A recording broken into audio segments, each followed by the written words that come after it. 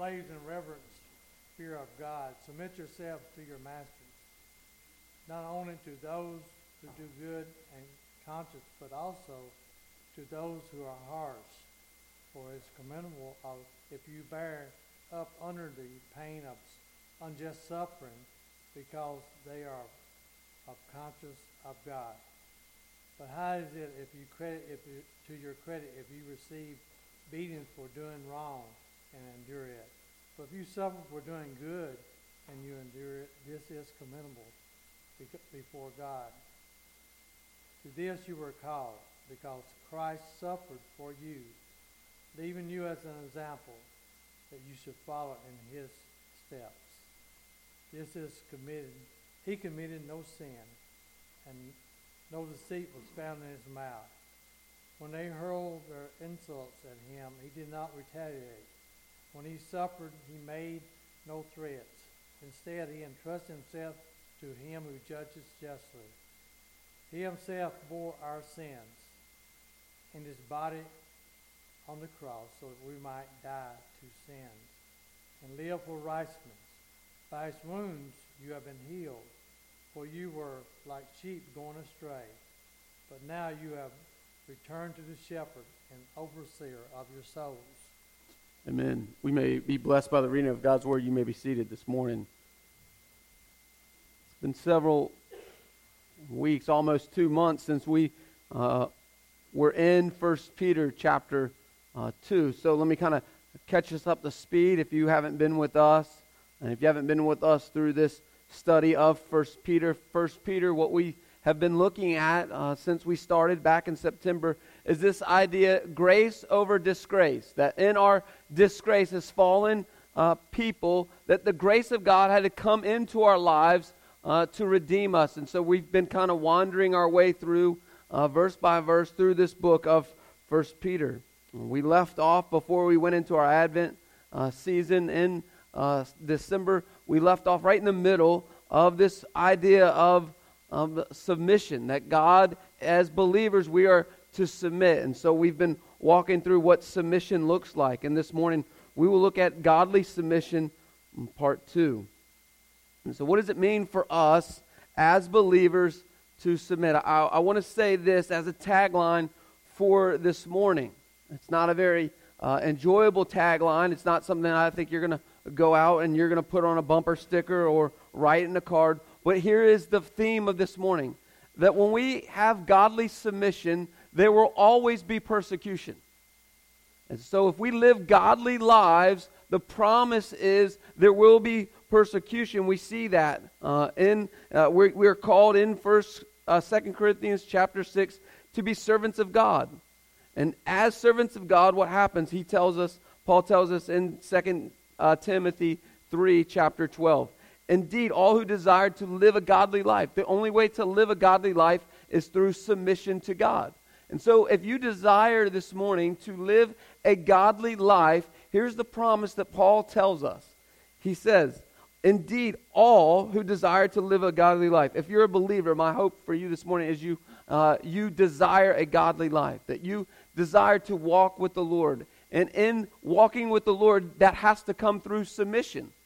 There's no way for me to walk with the Lord without submission. We looked at that over a year ago when we looked at the Sermon on the Mount. That the Sermon on the Mount is all about believers living under the mission of God, or submission. And so we are to live in submission to God as godly life. And then he says this, there will be persecution. So 2 Timothy 3 says this, indeed, all who desire to live a godly life will be persecuted. And so that's where we're going to look at this morning. And we're going to look at what does it look like for us to submit, but also then what does it look like for us to suffer? If we are to submit and there will be suffering, then we need to know what it looks like for you and to I to live in suffering. How do we live godly lives in suffering? So let's pick up in chapter 2, verse 18.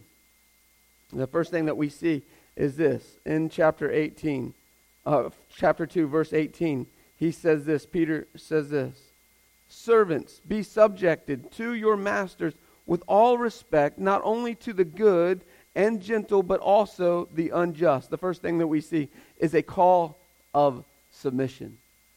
Right? There's that word, the very first word is servant. And that word servant, we can, in America, think of slave. And when we think of slave, we think of the harshness of what slaves meant. This word and that word are totally two different words. What this word slave meant is a housekeeper or a house taker. That they were living in the house under their slave, and they were well provided for. They weren't treated harshly in this day and age.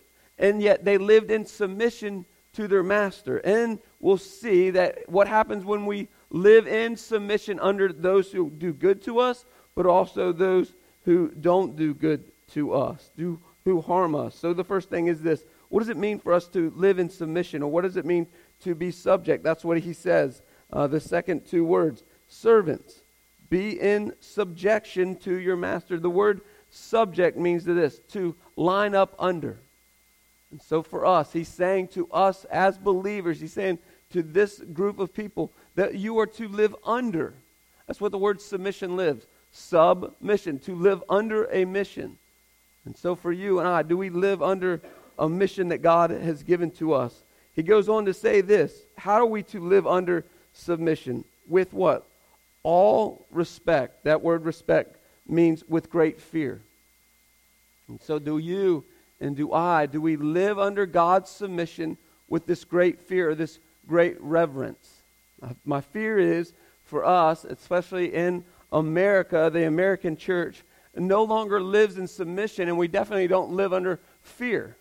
We don't fear the Lord the way God has taught us through his word, but it's because we don't live under his submission. We are not submitting ourselves to God's mission, therefore we don't really fear the Lord any longer. And so Peter is telling us to live under God's authority and live under God's authority with great fear, with great reverence, with great trembling. Not fear, well, my dogs don't fear me, but the way most dogs fear owners, I treat them like children, which is a mistake to begin with. But most people, when their dog, I don't mean cower, but dogs live under a great deal of respect for their owner. Maybe I need to take some notes on how to deal with my two animals. And remember, they're just animals. But God is calling us to live under as subjects to him, the master, with a great deal of fear. And then he says this, with those who are good and those who are harsh. I think it's easy for us to live in submission when God is good. But what happens when God isn't providing what we think we need? Do we live under that same submission? Or for you at your workplace, it's real easy to work for a good boss. It's real easy to work and be submitted under a good boss. But what happens when God places us with a boss that doesn't treat us well? God is saying in this text, we're to live no different between the two. It's not the boss that's the problem. It's my heart that's the problem if I'm not living under submission. Because ultimately what we looked at a few months ago was that God has placed all authority over us. And so God is the ultimate authority. And so if I look at just my boss as the authority, I don't look at God as the authority, then my heart is in the wrong place. And so God is saying to us, hey, remember in the previous text, he says, remember, I'm the one that has put everyone under submission, that everyone is under my control. And so when you and I work for a boss that's harsh, we're to live the same way and to be in submission the same way as if we work for a good boss. I'm moving along quickly through these first 2 points because the last 3 points are what are primary for us in this text today. So God's called us to live in submission in verse 18. Now what's the motivation for our submission? We see that in verse 19 through 21.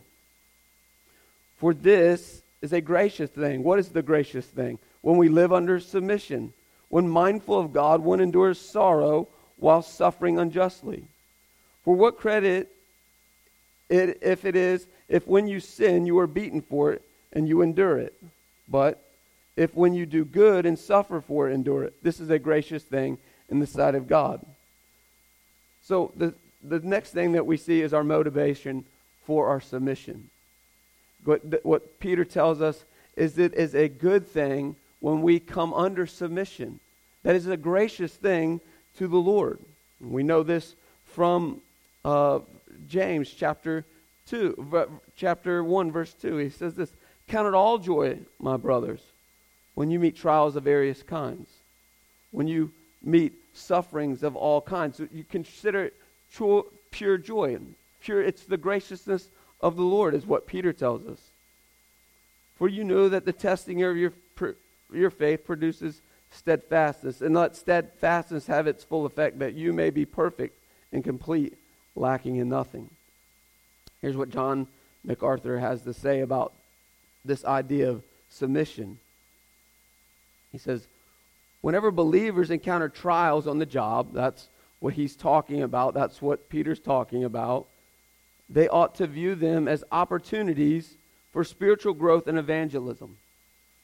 The chief reason God allows believers, that's the Christian, that's you and me today if you've trusted in Christ, to remain in this world is so that He, God, might use us, the believer, them, to win the lost and therefore bring glory to His name. Those who suffer with the right attitude will be blessed in this life and honored later in the Lord's presence. And so for us, our motivation to suffer and to suffer well is because it's a gracious thing to the Lord, that God is allowing us to suffer, and it's how will we suffer out loud with other people. What Peter says, what MacArthur is saying here is, it's an opportunity for us to be salt and light into the world, even in our suffering. Now see, this isn't one of those messages that are probably going to get downloaded a lot and listened to a lot, but we must suffer well. Because God is using our suffering not only for our sanctification, but the hope is for the salvation of other people. That how the world looks at us through our suffering, maybe the world, those who don't know Christ, will look on us as it is to us to suffer well, and in our suffering well, they'll come to know Jesus Christ. And so our motivation is that we must remember it's a gracious thing to the Lord to suffer. Now that doesn't sound, you're not going to find that in a card. That's not a feel-good message. But our suffering is a gracious thing when we suffer well. And so God's called us to submission. God's called us to suffering. And so what does that look like for us? What is our standard for suffering? So it's going to happen. If you live a godly life, you will suffer. No amens on that one, I see. But you and I, if I live out a holy life in a lost world, I will suffer for it. And so for us this morning, what is our standard for suffering? Because if I don't have a standard for suffering, I'll wander about aimlessly and not know how I'm to suffer. Right? I just said we need to suffer well. What does it look like to suffer well? Well, there is a standard for suffering. Let's read verses 21 through 23. "For to this you have been called." Highlight that in your Bible. To what you have been called. To submit and to suffer. If you live a godly life, this is your call on your life, is to submit and to suffer. And here's the standard. Because, highlight that in your Bible this morning. Because why? Christ also suffered for you, leaving an example so that you might follow in His footsteps. So our standard is this. Christ is our standard. Let's look at 2 words, and then we're going to look at 5 things, or how we are to suffer well in this text. The first word we see is this. It says, because Christ also suffered, leaving you, circle this in your Bible, an example. The word example means this, to write under. There's a picture that will come up on the screen, I hope. Perfect. This is what it looks like. It means to trace. An example means to trace. This is one of those things that every elementary school kid brings home. It's how every elementary school learns how to write their letters. They have a piece of paper that they're tracing over and over and over and over again. I can't tell you how many times Tennyson has brought this piece of paper home and traced her letters over and over again. And what Christ is saying through us, through Peter this morning, is I am that example. Continue to trace your life over and over and over around me. Take him and put him on that piece of paper and put your life on top of that and trace your life over his life over and over and over again. He is the example how to suffer. And not only that, he says this, not only am I the example, not only trace your life around me, but he says this, that you might what? Follow in my steps.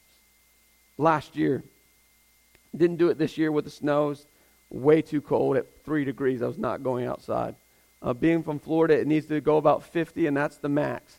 That's the lowest it needs to go. So when I woke up last Sunday and it was 3 degrees, I thought my phone was broken. I hit it a couple times like, no, it's not broken. But last year when it snowed, if you remember the snow, Tennyson and I told this story last year, but it fits right in the example. She and I, we went and followed footsteps. And she and I started at the front of the parsonage, and we walked as a ton of this property, following the footsteps of animals to see where those animals would go. And what God is telling us through Peter is that we are to follow after Christ's footsteps.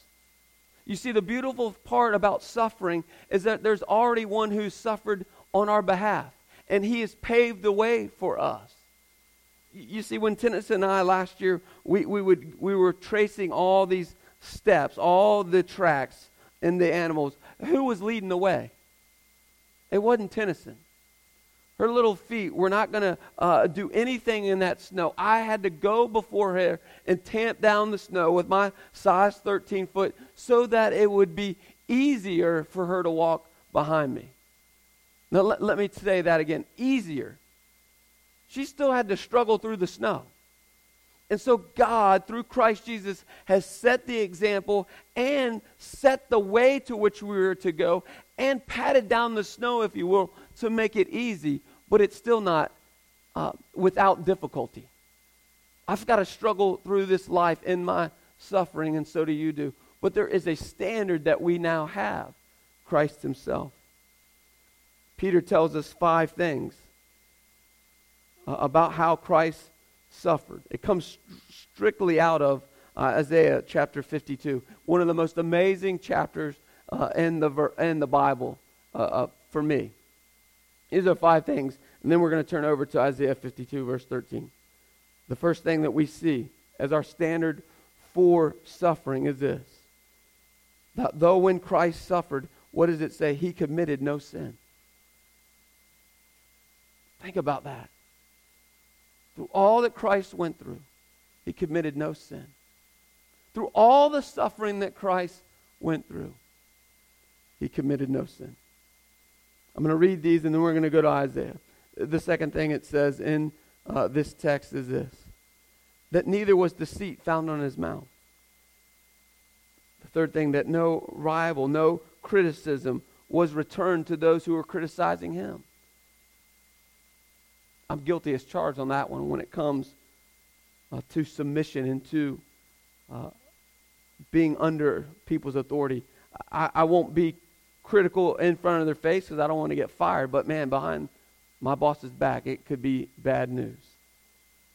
The fourth thing, he did not threaten while being suffered. And the fifth thing we see is this: he continued to entrust himself to God through his suffering. Let's flip over to Isaiah chapter 52. I want to read this text in memory of what we just saw in Peter.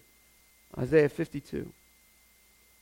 Verse 13. We'll read all the way through 53, verse 13. This is God speaking on behalf of his son Jesus. He says this: behold, my servant, this is Jesus, shall act wisely. He shall be high and lifted up, and he shall be exalted. As many were astonished at you, his appearance was so marred beyond human semblance. Think about that, what we just read. He was so beaten on our behalf, so abused for us, suffered so much that you could not even tell he was a man. And yet it says this, no sin was found in his mouth. No deceit was found in his mouth. He didn't return criticism for criticism. You remember in the courtyard when they were beating on Jesus, and they stuck a crown of thorn on his head and then beat the crown of thorns into his head. They mocked him for being the king of the Jews, and he said nothing. Said nothing. And that beating happened over and over and over and over again, and yet he said nothing in his suffering.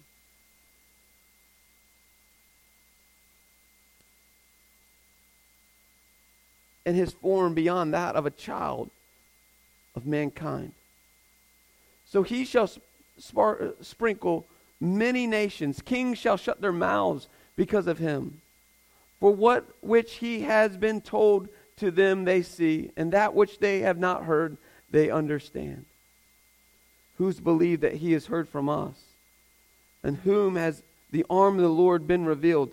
This is Jesus now. He grew up before them like a young plant, like a young root out in dry ground.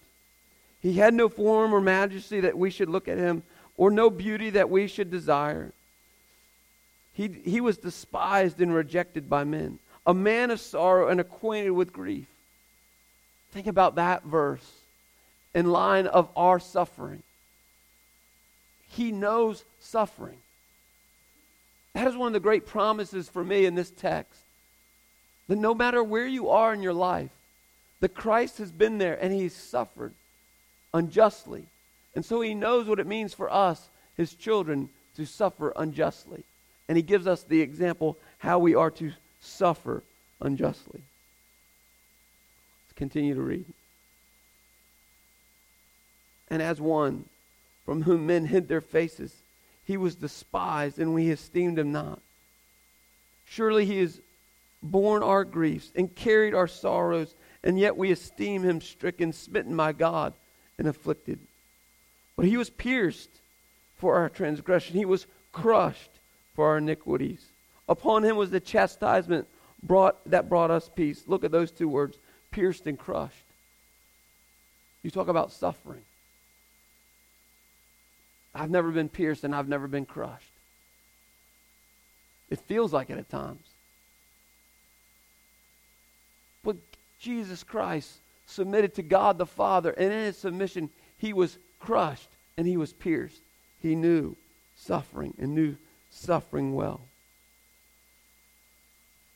And all we like sheep have gone astray. We have turned every one to his own way. And the Lord has laid upon him the iniquity of us all.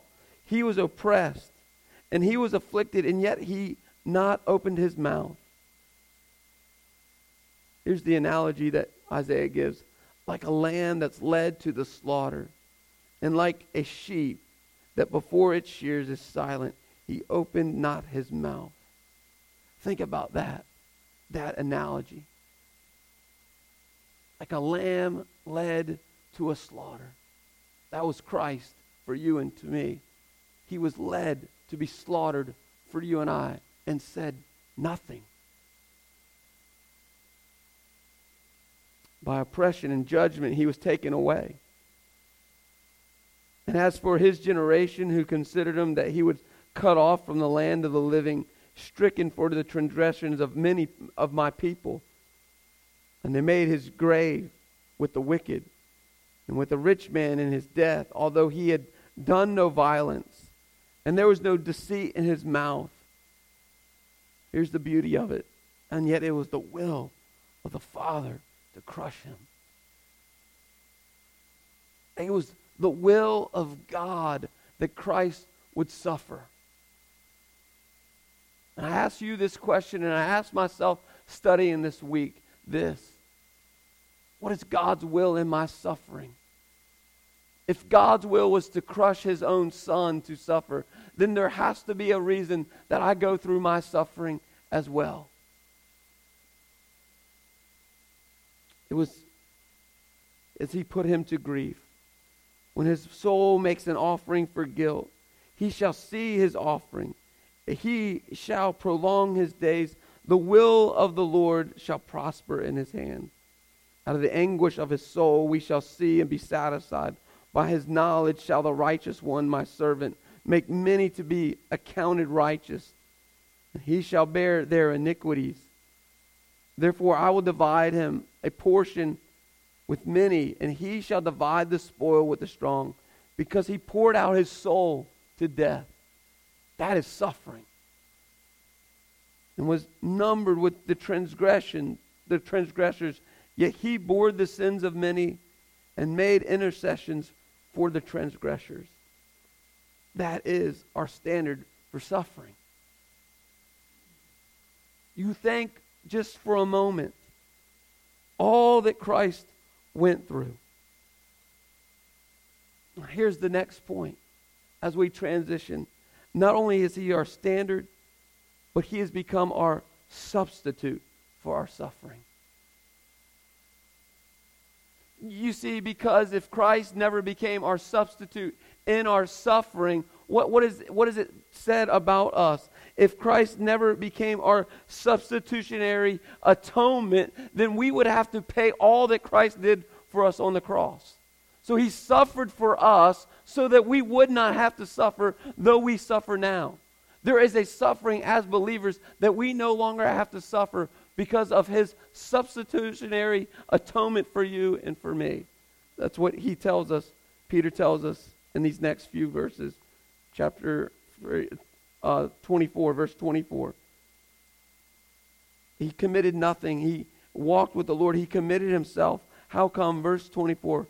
He himself bore our sins in his body on the tree, that we might not die to sin and live to righteousness. By his wounds we are healed. That is a great promise. That is a great promise. That we have the ultimate one that suffered for us, that we look to as how to suffer, and then we understand what his suffering did for us. So when I suffer, if I remember what Christ suffered for, he relieved me of having to go through all that he went through, as Isaiah put it. There is a suffering that you and I no longer have to suffer. Think about that for a moment. You see, the most wicked form of suffering for anyone is the unbeliever who will spend eternity apart from Christ. And if you've placed your hope and faith in Christ, you no longer have to suffer that. Not because of anything you've done, but because of everything Christ has done on your behalf on the cross, is what Peter tells us. Because of his suffering, you get to live a righteous life. Because of his suffering, you get to live a sinless life. Do we understand the implications of that? Here's what one writer says about this idea of the substitutionary atonement. Redemption is substitutionary. That is what Christ did. That is what the word redemptive means. He redeemed you from hell into heaven. He redeemed you from having to suffer all of eternity to have to suffer none in eternity. For it means that Christ paid the price that we could not pay. Paid it in our stead. And we go free. Justification interprets our salvation judiciously. And as the New Testament sees it, Christ took our legal liability. He took our stead. Reconciliation means that making of people to be at one by taking the way of the cause of hostility. In this case, the cause of sin. And Christ removed that cause from us. We could not deal with sin. He could and did. And did it in such a way that it has reckoned us to us. Propitiation points us to removal of the divine wrath. And God has done this by bearing the wrath for us. It was our sin which drew it down, the wrath. Yet, it was he who bore it, the wrath. Was there a price to be paid? He paid it. Was there victory to be won? He won it. Was there penalty to be borne? He bore it. Was there judgment to face? He faced it. Amen. So when we suffer, we can look to Christ Jesus who suffered on our behalf so that we would not have to do those things, that we would not have to pay a price, that we would not have to win a victory because that victory's already been won, that we would not have to face judgment, that we would not have to take the full wrath of God on us. Do you realize the implications of what this means for us as believers? That because Christ suffered, you no longer have to suffer under the wrath of God. That is huge for us because Christ suffered it on the cross. What does it mean when he says he bore our sin? He carried the weight of it. That word bore means to carry the weight. Your sin and my sin is heavy. And if you think about it in your life and in my life, when I go around with unconfessed sin in my life, it is weighty and exhausting. And yet because of Christ's substitutionary atonement for us, I no longer have to carry the weight because the weight has been carried and lifted for me because of Christ's suffering. Amen? So just for a moment, think about what Christ has carried on your behalf.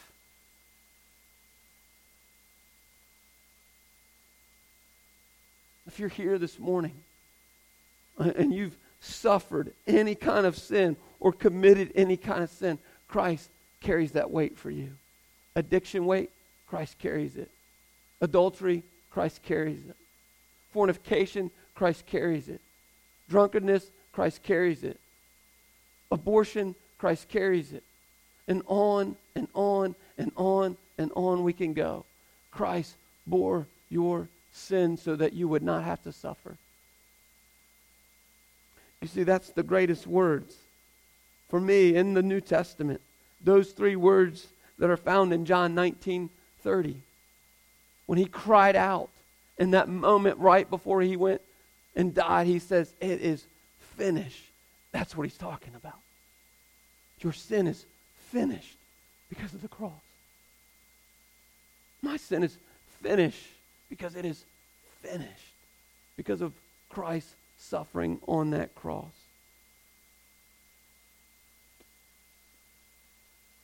Just for the sake of time, one more quote.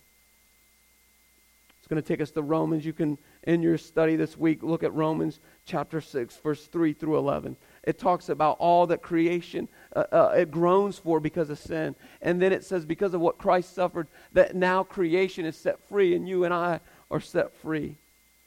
But this is what one writer says. Union with Christ in his death and resurrection does not change only believers standing before God, who declares them righteous since their sin has been paid for and removed from them, but it also changes their nature. They're not only justified, but sanctified, transformed sinners into saints because of Christ's suffering. You're no longer a sinner, but you are a saint. Let that soak in for us. You see, it goes on to say this, that we would die to our sin, that because Christ died for us, the reason that Christ died, it says this in that last half of verse 24, that you can live in your righteousness. By his wounds, you are healed. You see, as a believer this morning, you live a righteous life, not because of anything you've done, but because of everything that he's done. And because of his wounds, you are healed. And so that means even in this moment, that today, if you are suffering, there is healing in the midst of your suffering. Not because of what you've done, but because of what's done on your behalf. And the last one is this. It ties these two ideas together in verse 25. For you were straying like sheep. That's what happens in our sin. In our sin, we stray from the Lord.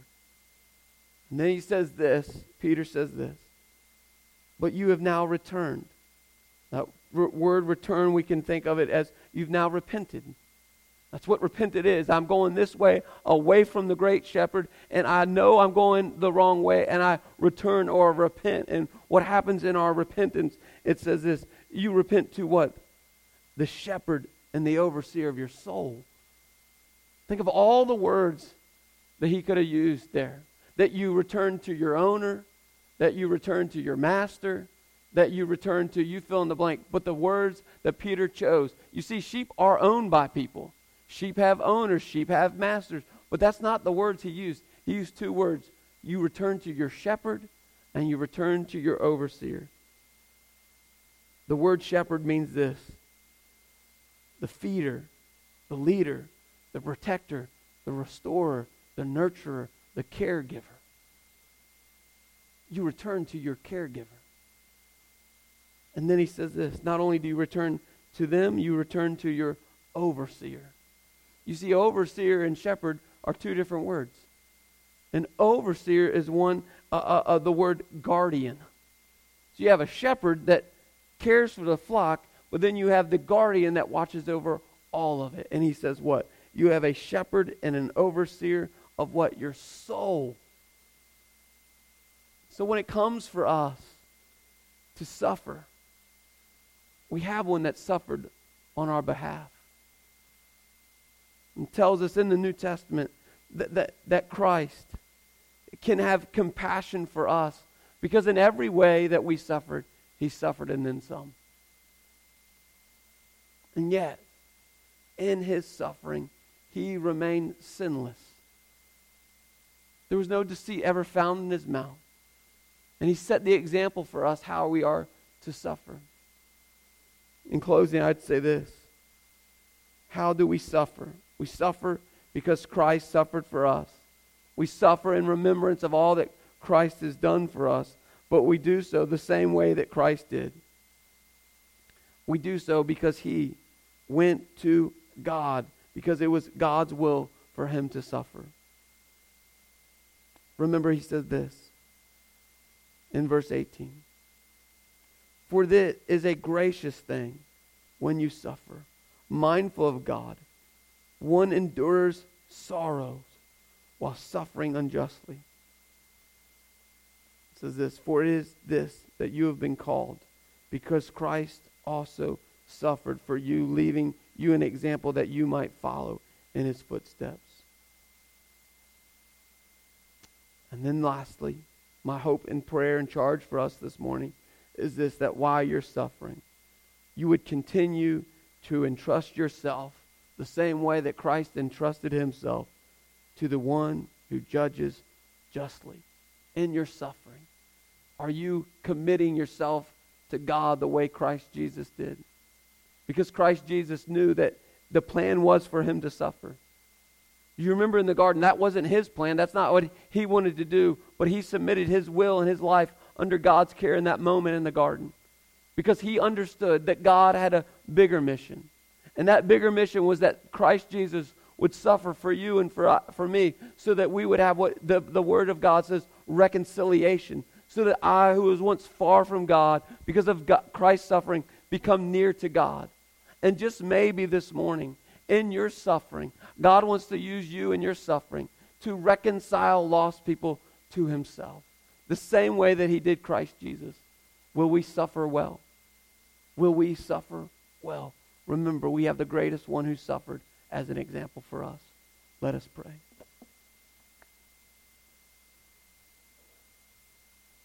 Christ, you were the ultimate one when it came to submission. You were a great model for submission. But Christ Jesus didn't just stop at submission. You are the greatest model and example for how to suffer and to suffer well.